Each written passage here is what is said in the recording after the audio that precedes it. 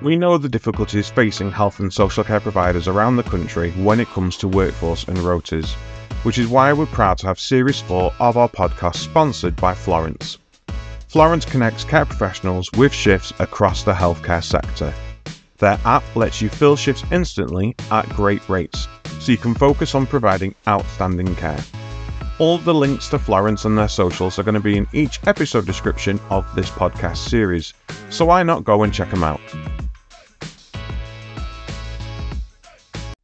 Hello and welcome to The Caring View, the online health and social care platform taking the UK by storm. This is Series 4 of our podcast now. You will know us from our live chat show on YouTube every Tuesday, 7:30. Go ahead and subscribe.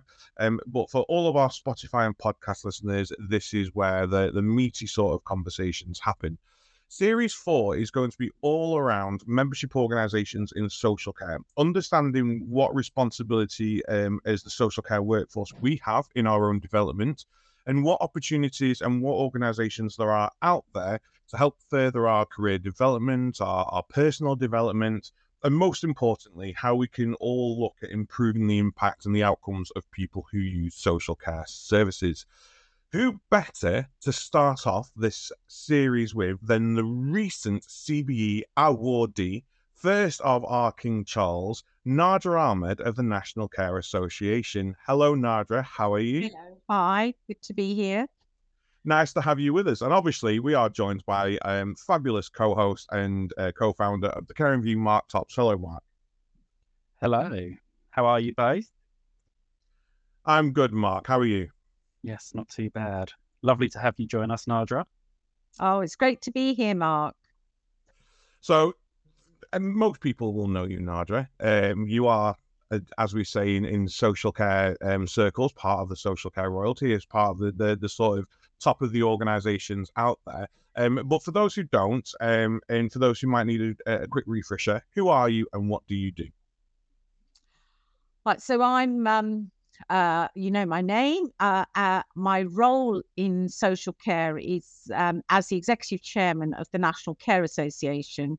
And I've held the position for a considerable number of years, I think coming on for 2 decades now. But the exec bit is only about 8 years.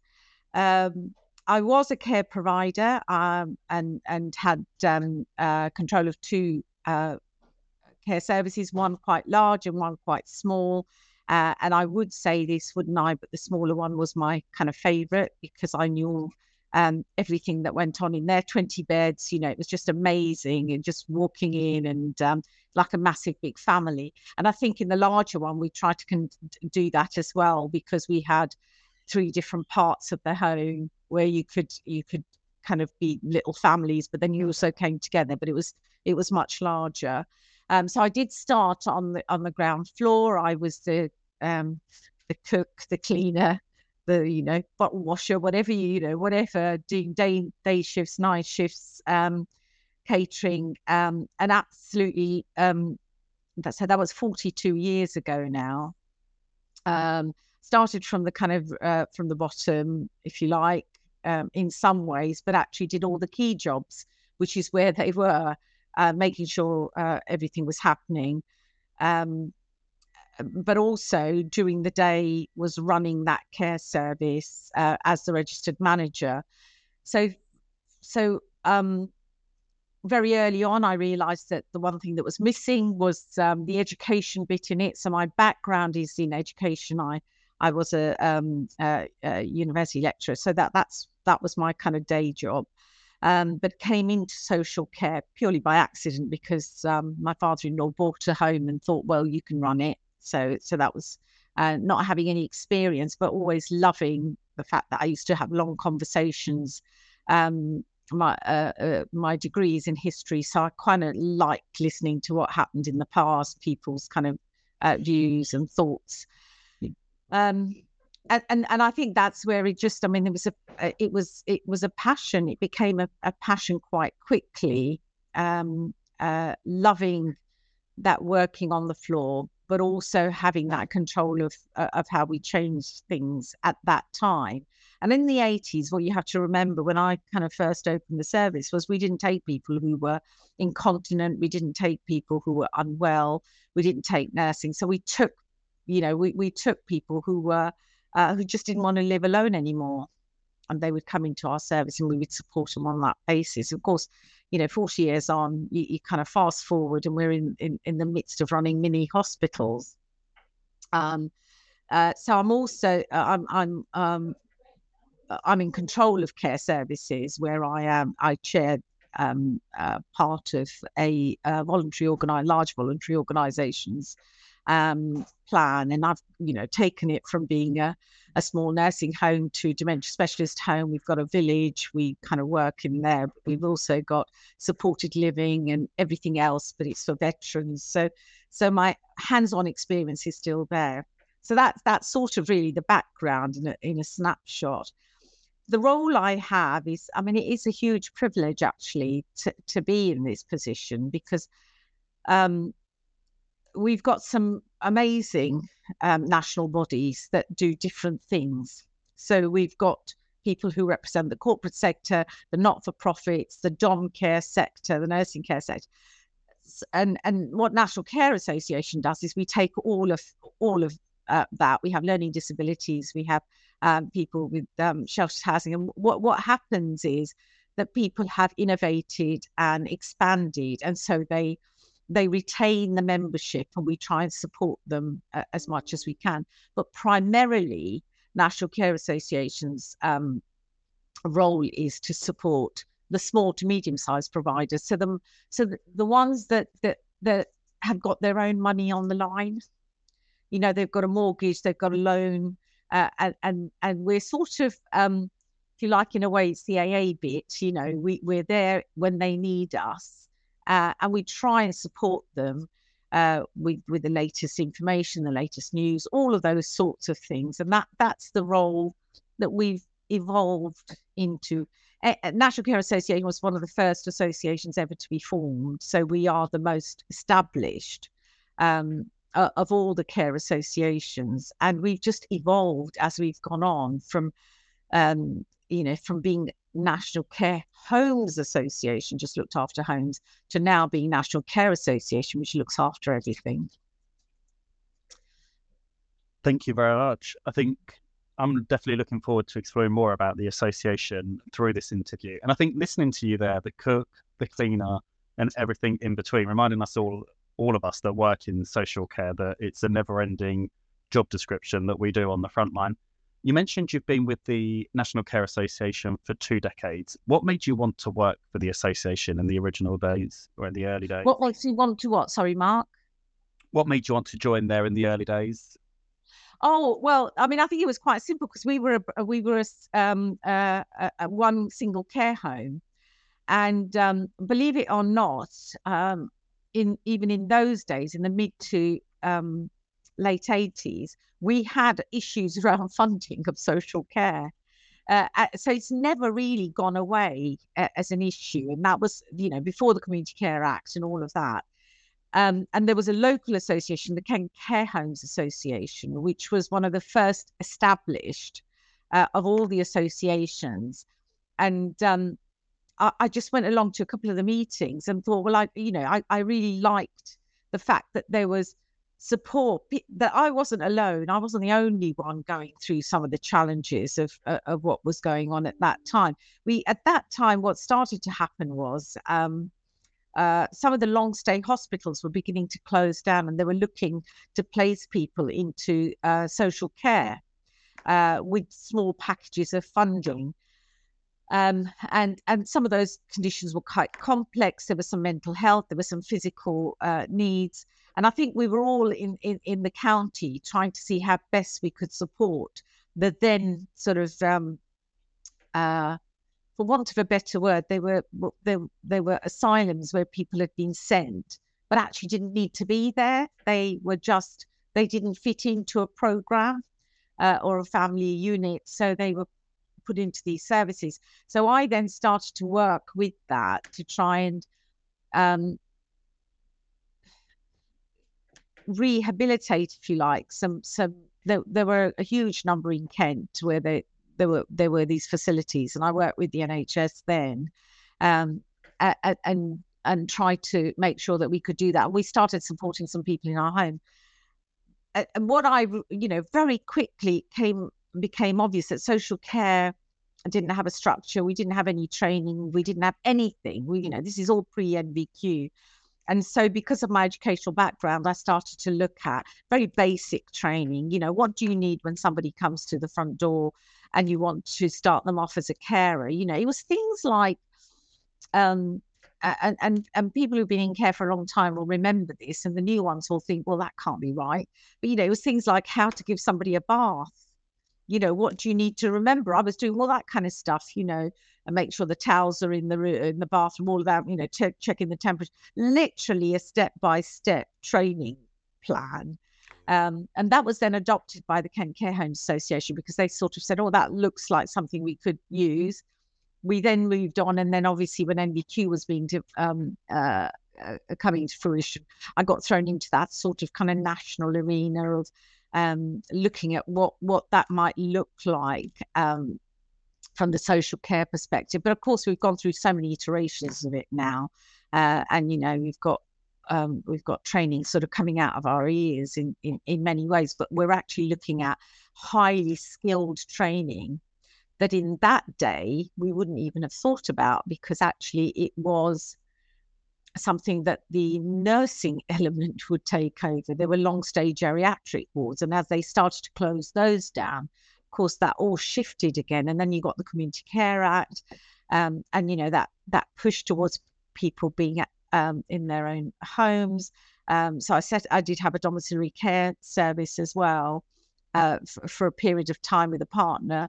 I then sold out to the partner. And the reason for that was because I found it really, really difficult going into somebody's home and supporting them and then leaving them, at 7 o'clock at night, knowing they wouldn't see anybody for the whole of that night.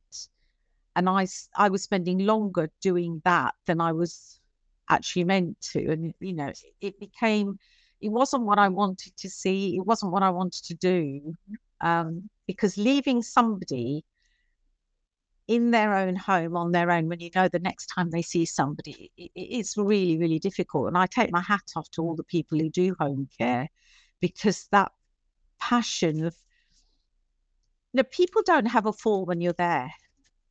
People might have a fall later. And if you go in the next day, that's the bit that's really scary, isn't it? That you then start to blame yourself for, what didn't I do right? What happened?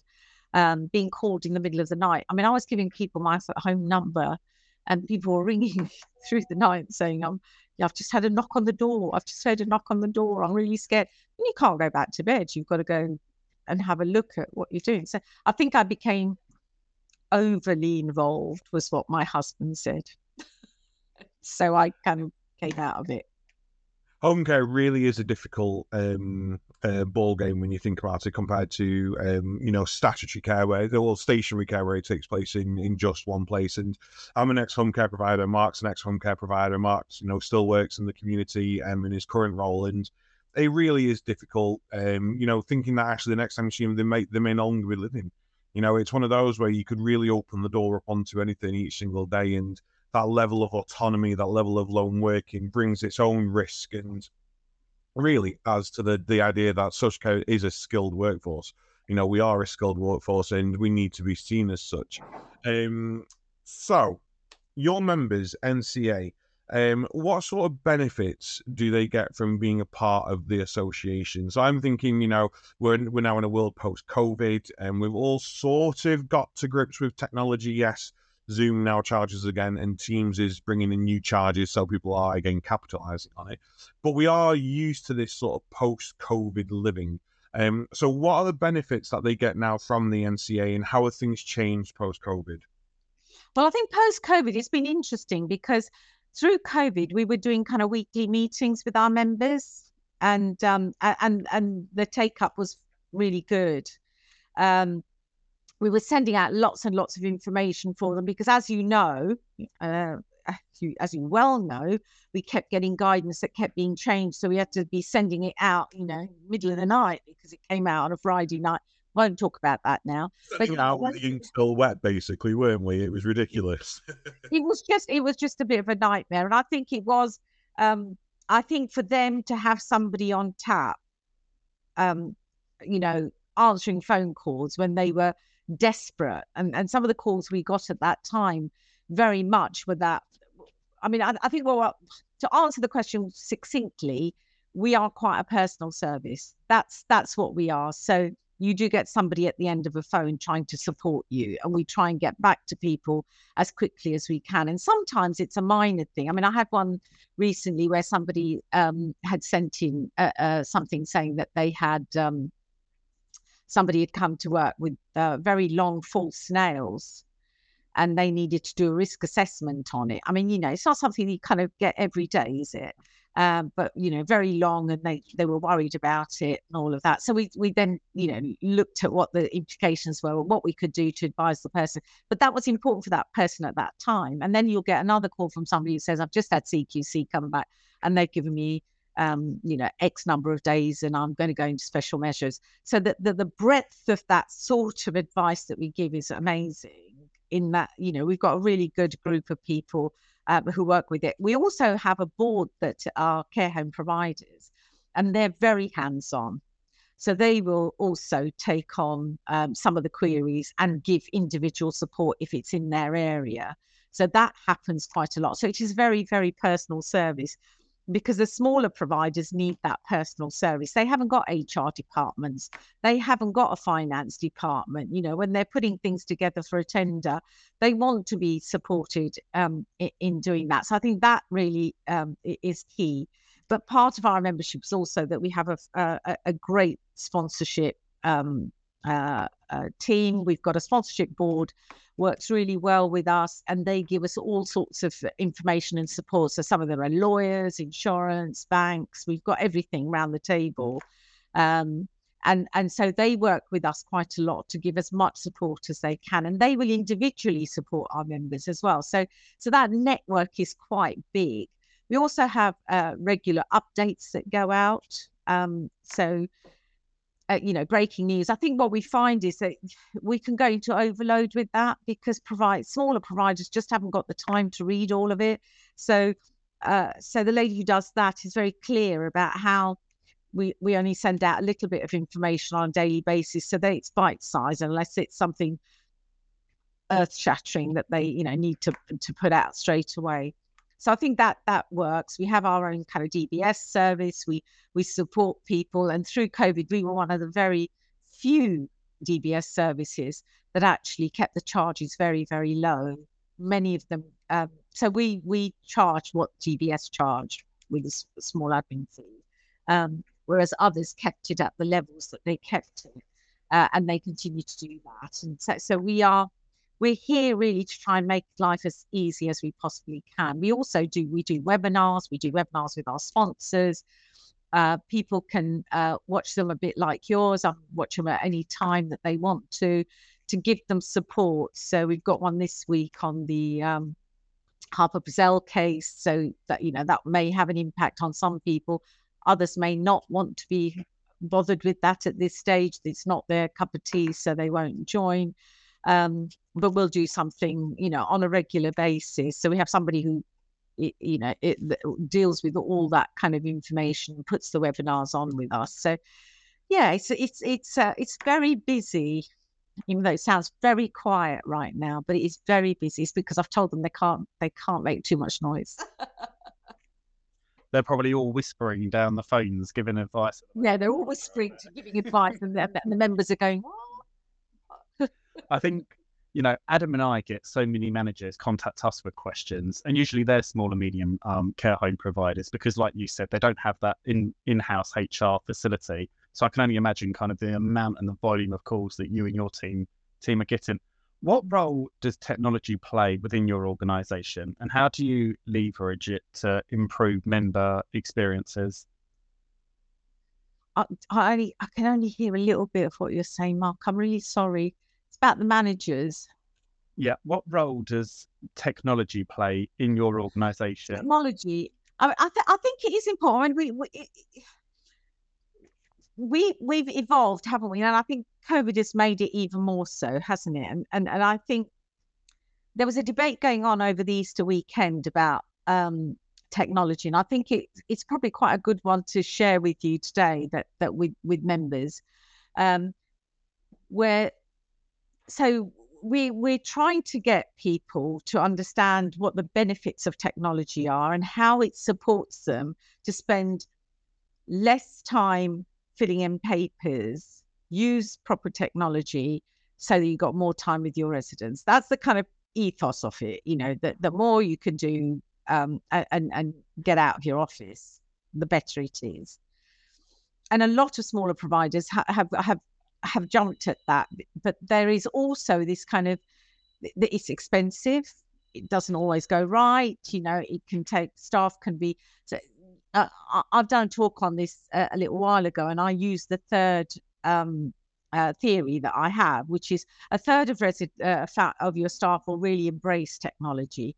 A third will come to it a little bit kicking and screaming, and a third will just say, I don't really want to do this. And although they'll try and do it, it'll cause them issues. So we're trying to bring people along. What was interesting about this discussion was that one of the providers said that they'd got all this, they'd got their care plans digital and all of that updating. They got a CQC inspection, and the inspector didn't like it because they couldn't understand how it all worked. And so they wanted paper copies of everything instead of going through the digital.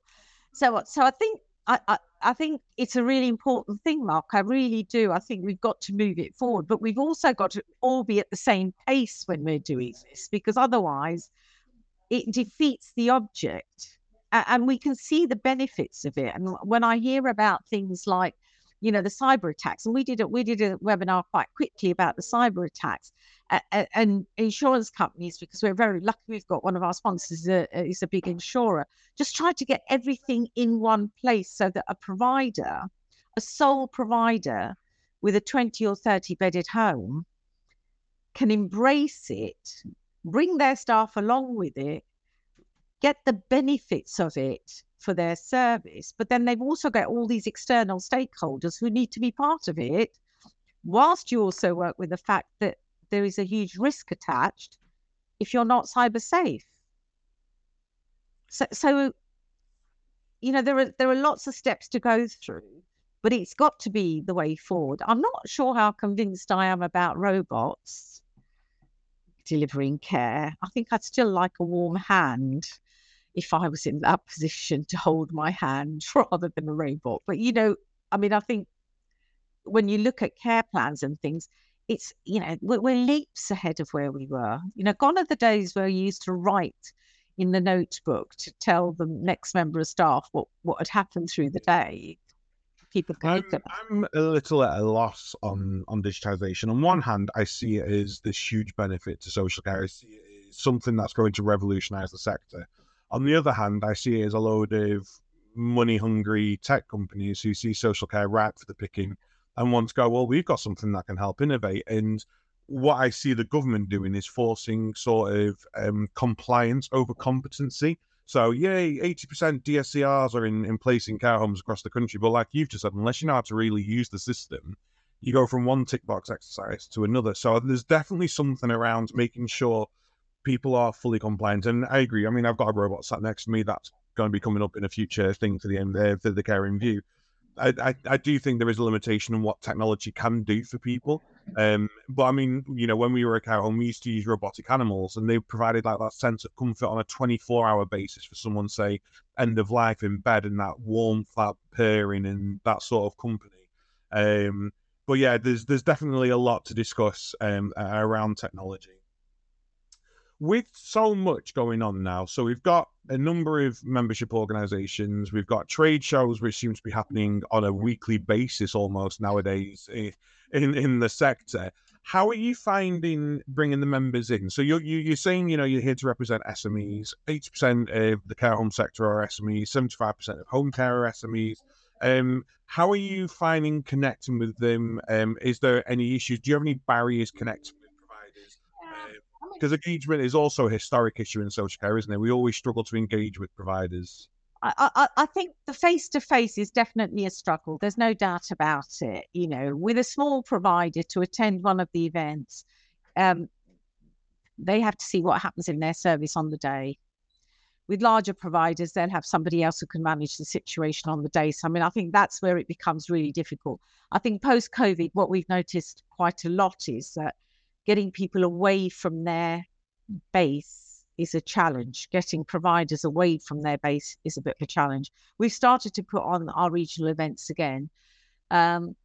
Before COVID, we used to have actually the day COVID was announced, we had our national event in London. So we remember it well. We were in London at the Hilton, and we had our national conference on the day with all these kind of great speakers there.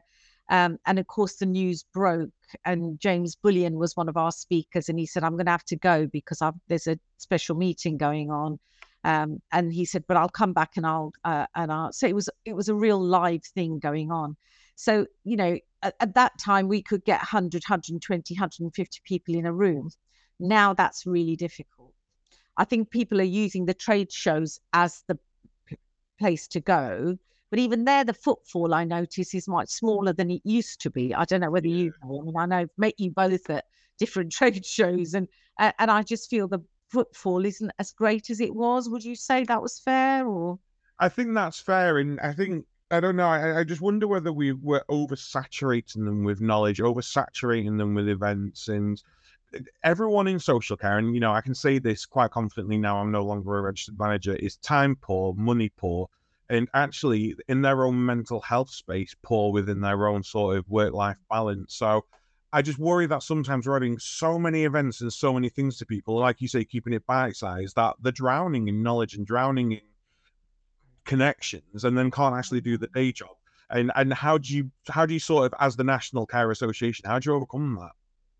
well, I think one of the things that we some of the feedback that I've had when I've been at the shows is that everybody's trying to sell you something. The speaker bit is different, isn't it? The knowledge base. But then people were saying to me, we can hear that it's sitting in our own homes. Actually, we can hear that. I come off very badly in this because they all know what I'm going to say in a way, because they've seen me say it so many times. So I kind of say what I'm thinking. I'm you know, I don't hide very much. So there isn't going to be earth-shattering information that comes out of my mouth when you're in a session with me. It'll be pretty much what you'd want me to be saying, because I get my baseline from my membership, and that's why for me the role that I have is so important, because it is on the ground. You know, my best events are face to face, where if I've got 20 people in a room, I think it's a success because I can speak to 20 different people about their experiences. And I really like that. When you've got 100 people in a room, you're never going to get around all of them. So I'm not one of these people that worries about the numbers of people that have come in. It's the quality of the conversation that makes the difference. And if a manager has come all that way to an event, you want to be able to find out how they're feeling, what they want out of it, what they're doing. And for me, that is the kind of face-to-face bit. Webinars are great. We can all talk to each other and we can have a conversation. You know, our style is very different. In the one we had in Dartford recently, we had you know, people like William Lang were there, and Deborah Sturdy were there, and all of that. And if you went to London to see them, you'd be paying 200 quid for a conference thing. We did it very differently. It was affordable for our members. But what we also felt was that we didn't ask people to give speeches. We had conversations. So we were questioning them a bit like what you're doing, because it's much more natural. So you'll get the information that they want to give you. But actually, it was more about understanding how they derived at whatever they derived at, And we had great feedback because, you know, people like Deborah were saying to our members, I want to come to your home. I haven't been to an SME. I haven't been to enough SMEs, because, of course, the invitations always come from the larger providers who can kind of make that happen. Smaller provider, it's a little bit more difficult.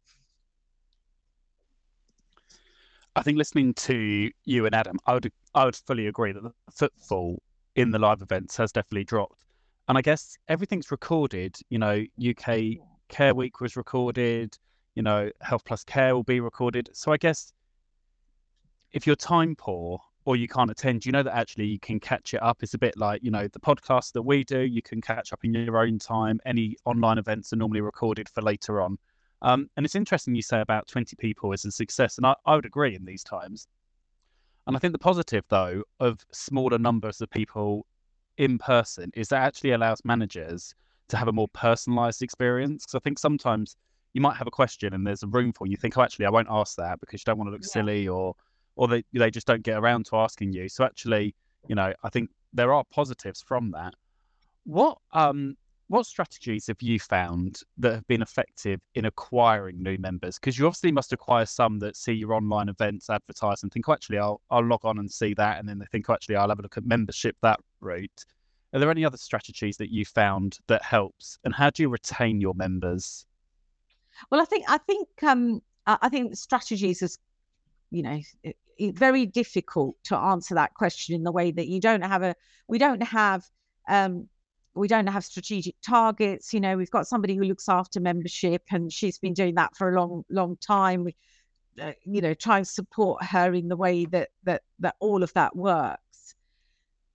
We tend to retain most of our members, and I think when we do lose them, what we've started to see is small to medium-sized providers is going to be one of those challenges that we know, where people are going out of business. They just cannot. So we're seeing home closures through our membership, where somebody is no longer joining because they've either sold to a larger provider, or they've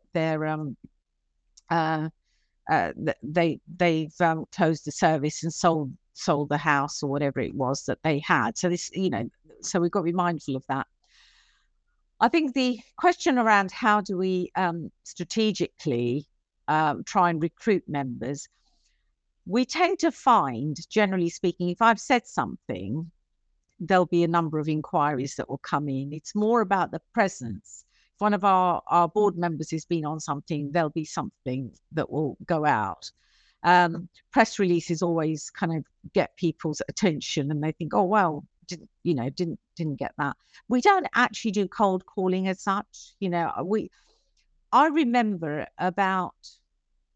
it must have been about 20 years ago, when I was the chair of Kent Care Homes Association. At that time, we took somebody on to go to recruit members, and actually he did a fabulous job.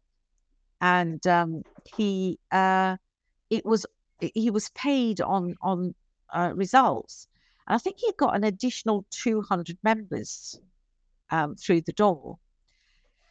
That was a very different time. I think now I feel like a lot of people can get a lot of the information. So something like what we're doing right now, you don't have to be a member of an association to access this, do you? It's not, you haven't got, it's not no, no, 100%. We actually don't hold a database on anyone who accesses any of our resources or episodes or anything. Yeah. Yeah. So I mean, I think, you know, so you can get the information. You don't have to belong to something in order to do that. The only thing that I feel quite strongly about, I'm a great advocate of belonging to something. And I, you know, wherever I speak, you'll hear me say about local associations, it's a really important part of the infrastructure. More because your support, it's in an area that you're all going to be, and you can talk to each other. You can also, if you collectively get together, go to your local authority and be strategic about what the asks are for social care in your particular area. From the national body perspective, I think it is important, if you feel so inclined, to be part of the voice of the national body when it comes to policy making. And I think if people feel, somebody asked, I think again this was over the weekend, somebody said, you know, there's these pay deals going on and who's negotiating for the social care sector, and it was a direct question to NCA. We've got to manage expectations. We cannot say that we could get you more fees. We can empower you. We can give you enough information about what's going on. You know, for me to be able to say, look, and I'm just picking these out of my head, so please don't look them up. You know, but you know, somewhere in the Midlands is paying £700 a week, and somewhere in the South is paying, you know, £400 a week. We can share that information so that people can then get in touch with each other. We can support them to talk about what they're doing differently. How is that working? And that's the role of an association. An association has to be there. By the very term, it is a trade body, is to empower people to feel valued, but also to feel they have a voice. Because without that, if you don't feel that you've got a voice, why would you do anything? Why would you join anything? Exactly. And I suppose, yeah, no, I mean, 100%. And it is, I mean, we've spoken, and I think everyone knows, social care is heavily fragmented anyway. So to have a unified voice just adds that extra power. I mean, I would go further and say that it's also a sort of sense of accreditation as well, isn't it? You know, for people who, you know, become part of your service, part of your workforce, come and live with you, people you support, you go, well, look, we're a part of this national association. This is our investment into increasing our knowledge, into increasing our sort of learnings. And this is how we're going to support and benefit you more and benefit you further. I just want to ask you a quick question before we do move on to another question. It's just a follow up on this. Do you think there is longevity in SMEs in social care, or do you think we are going to see this 20% of large organizations operating in the sector grow and grow and grow until SMEs are priced out? Because cost of living crisis, fair cost of care is not going to happen anytime soon. Government funding's getting halved and slashed, and no one's actually really fully committing. It's becoming increasingly difficult for SMEs to survive. What's longevity, do you think? Well, I think, you know, we've been written off many times, small providers, you know, over the years, over the 40 years that I've been in business. You know, I've had battles with directors of social services who keep telling me that there's no future for social care, small providers. You know, they're going to have to get with a program. I remember a very heated meeting with a director of social services at Canterbury Cricket Ground. You know, that was 30 years ago when he said there won't be any small providers in 10 years' time. I just think there will. I think there is longevity in it, but I think that's because people like that small local business to be around. What we don't have at this moment in time is a business model that can be completely sustainable as a model for a small for an SME. And I think that's the challenge, because as an SME, when we were running services, we had no mortgage. We owned the properties. So we didn't have that pressure on us. I think people have come into the business, they've got massive loans. COVID has put people into a really financial precarious position.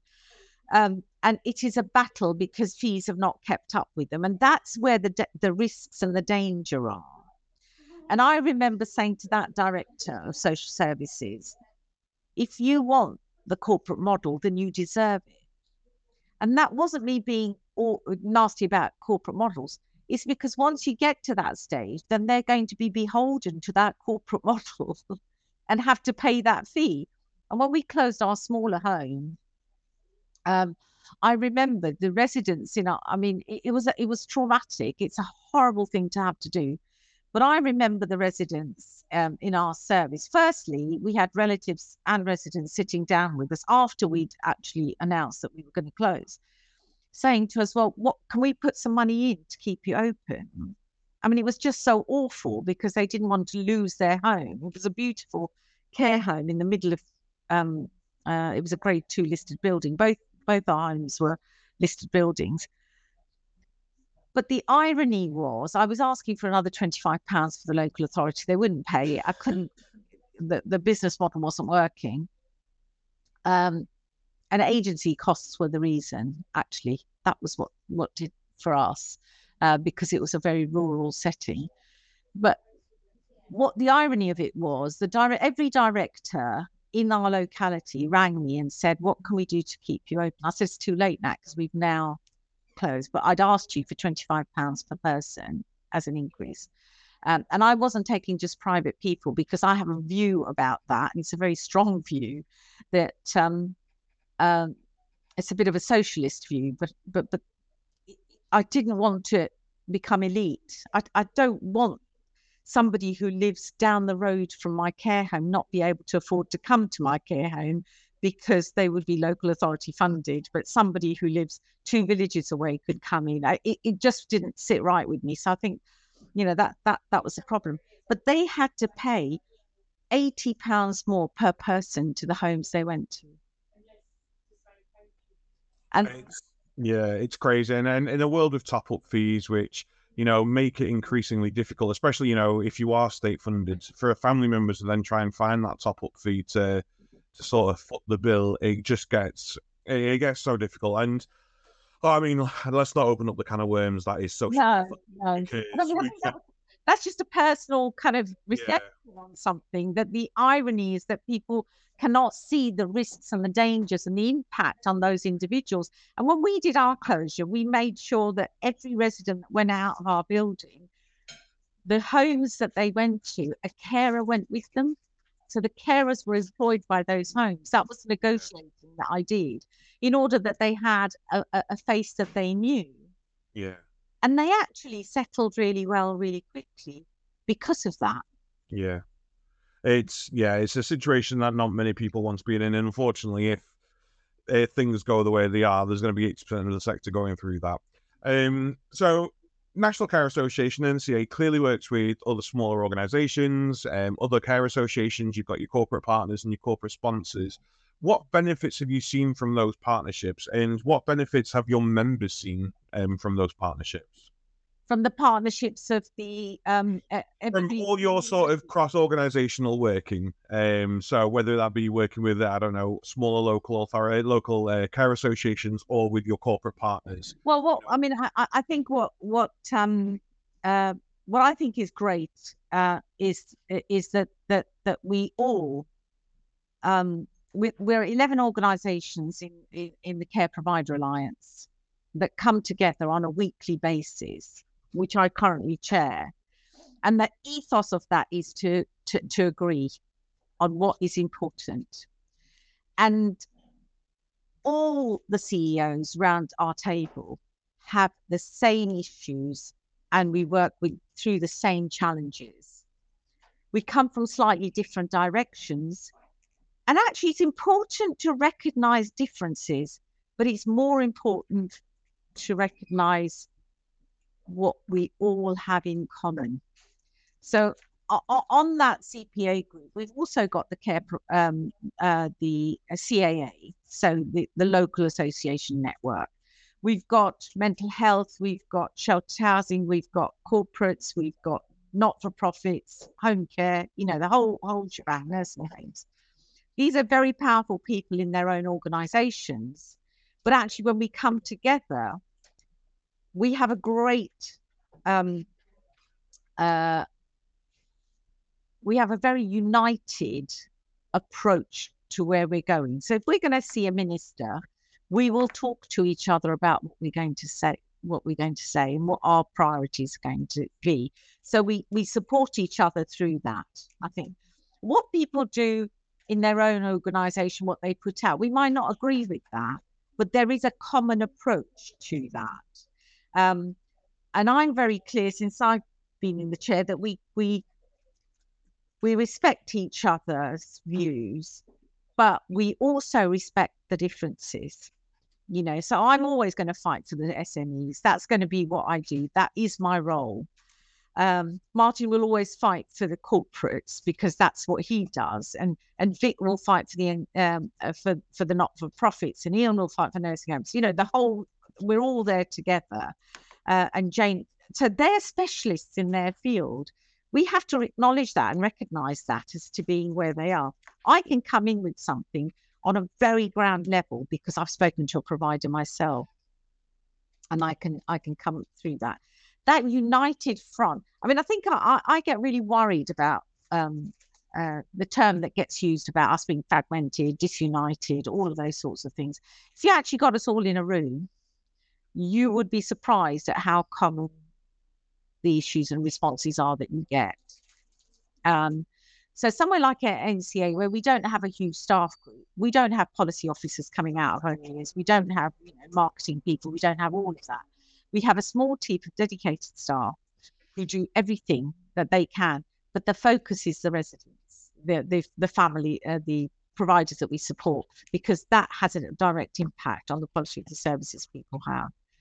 So we come from different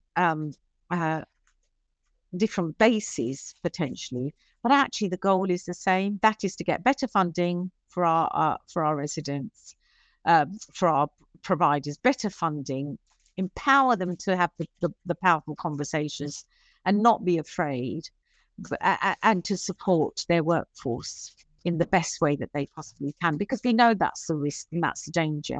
We're also very used to people telling us what we want to hear, so we can all roll our eyes at the same time. I mean, you'd get that in unison. We could write a musical to that.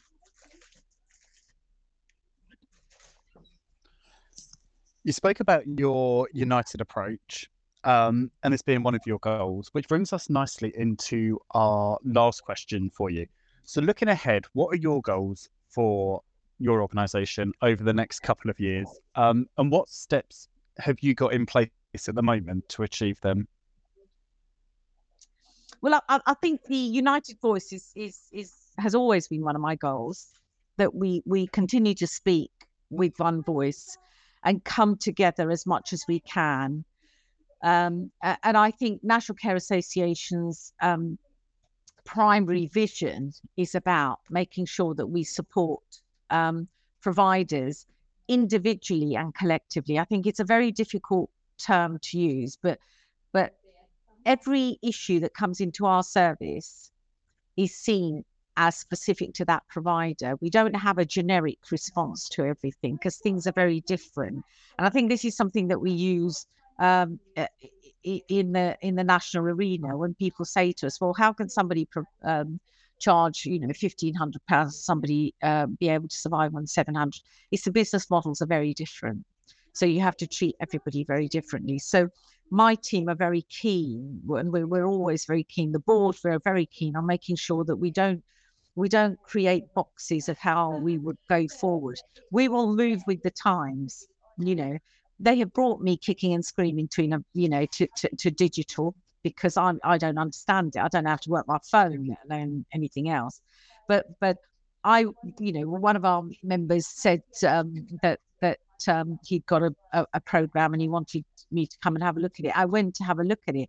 It was rocket science to me, because it just made everything so much easier. Whereas if I hadn't gone to have a look at it, so then it's about that person trying to explain to other providers what to do. And that's what we want to do, is to spread that sort of around so that we demystify things for the smaller providers who do not, that might not be their strength. Finance might be their strength, or they were a nurse and so care might be their strength, whatever their strength is. And I think that is important. What I'd like to see is that when, I'd like to have support around me from my succession. I think that's really important for me to know, that there'll be somebody that can come in with new ideas, with new thoughts, with new plans, new programs, to take National Care Association forward. Having been around for over 40 years, it's a very different world to the one 40 years ago when the associations were set up.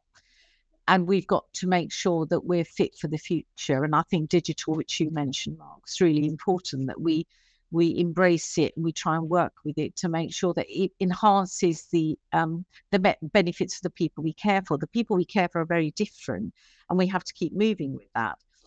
And the other kind of passion that I have, and that this probably is because of my educational background, is that I want to see our workforce valued, respected, and paid properly. And I'm just doing a response to a government document today, and I find myself consistently putting in there that social care needs to be valued. ICBs are not the answer that I can see. We're not at the table. Our staff are not. They're doing the same job, but they're not being paid the same job. They're not on a spine. They're not. Why is it so hard to get a qualification agenda for our sector? I don't understand it. I don't understand the row on it. I think they're all sort of fantastic sort of visions moving forward. And I think, that's the sort of unified belief that many in social care want. It's just that value, respect, please just listen to us. We're not talking about being professionalized where everything's got to be academic degree wise, but we are a professional workforce. We are a skilled workforce. By the definition, if someone can do something and someone else can't, it's a skill. And there are many people in social care who do a lot of things that many other people cannot do. And pound for pound, compared to the NHS, we're the biggest employer in this country. 1.6 million people. And we've put back into the economy. We contribute I think it's over 50 billion into the economy. Yeah. That's skirted over. They take money out of our budgets, but just think of how much we're putting back in. Yeah, absolutely. And I just want to fully support succession planning. Succession planning is everything that everyone should be doing in everyone's business. If you're not going to be in one day, your organization still needs to run. Absolutely. It's not about wasn't an early retirement announcement, Nadra, from you, talking about your succession planning there. I was like, oh. I just feel like no organisation, and I say this to my team and to my board all the time. If it shouldn't be reliant on me being there for it to continue. And my board get a bit worried sometimes when I talk about it. But I think the reality is you've got to have enough people in situ who can take that role on. So that when the time comes, you do it, or you want to push your CEO out, then you do it then. And I suppose that's why, I'm so attracted to the whole leadership and management side of things, because if a manager says to me, oh, nothing gets done while I'm away, I instant red flag for me there. Well, why? Why is nothing getting done? You can't go away and then come back and do your work while you weren't there, and the work that you need to do now. Something needs to change. Look, Nadra, absolutely fantastic to speak to you again, and a great way to open up this series on membership organisations and the sector as a whole. How can we evolve is social care. I know you don't like the term fragmented. We all have a unified voice. We all have a unified vision. It's just how do we connect the dots? How we bring it together. Yeah, and how do we bring it together? It's having respect for each other. I mean, what you two do is amazing in the world that you operate in. And you have to respect all of that, don't you? That everybody out there is making a difference. You guys are making a difference as well as anybody else who's making a difference. You put yourself forward to do something and you do it well. That makes a difference because it inspires people. Yeah, absolutely, 100%. This has been The Caring View. Mark, have you any final parting words of wisdom before we go? No words of wisdom, but I do just want to say thank you very much, Nadra, for joining us. It's been a pleasure. And like Adam said, a great way to open our new series. Oh, it's been great. Chatting to friends. Yes, exactly. Definitely. Like-minded, chewing the cud, all that sort of stuff, all the other sayings that you could possibly think of.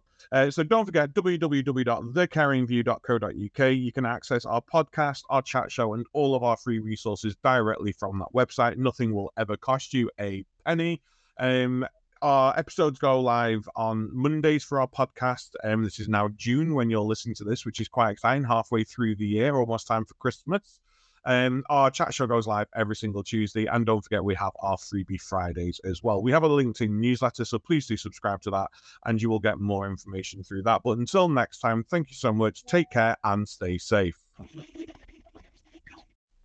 We know the difficulties facing health and social care providers around the country when it comes to workforce and rotas, which is why we're proud to have Series 4 of our podcast sponsored by Florence.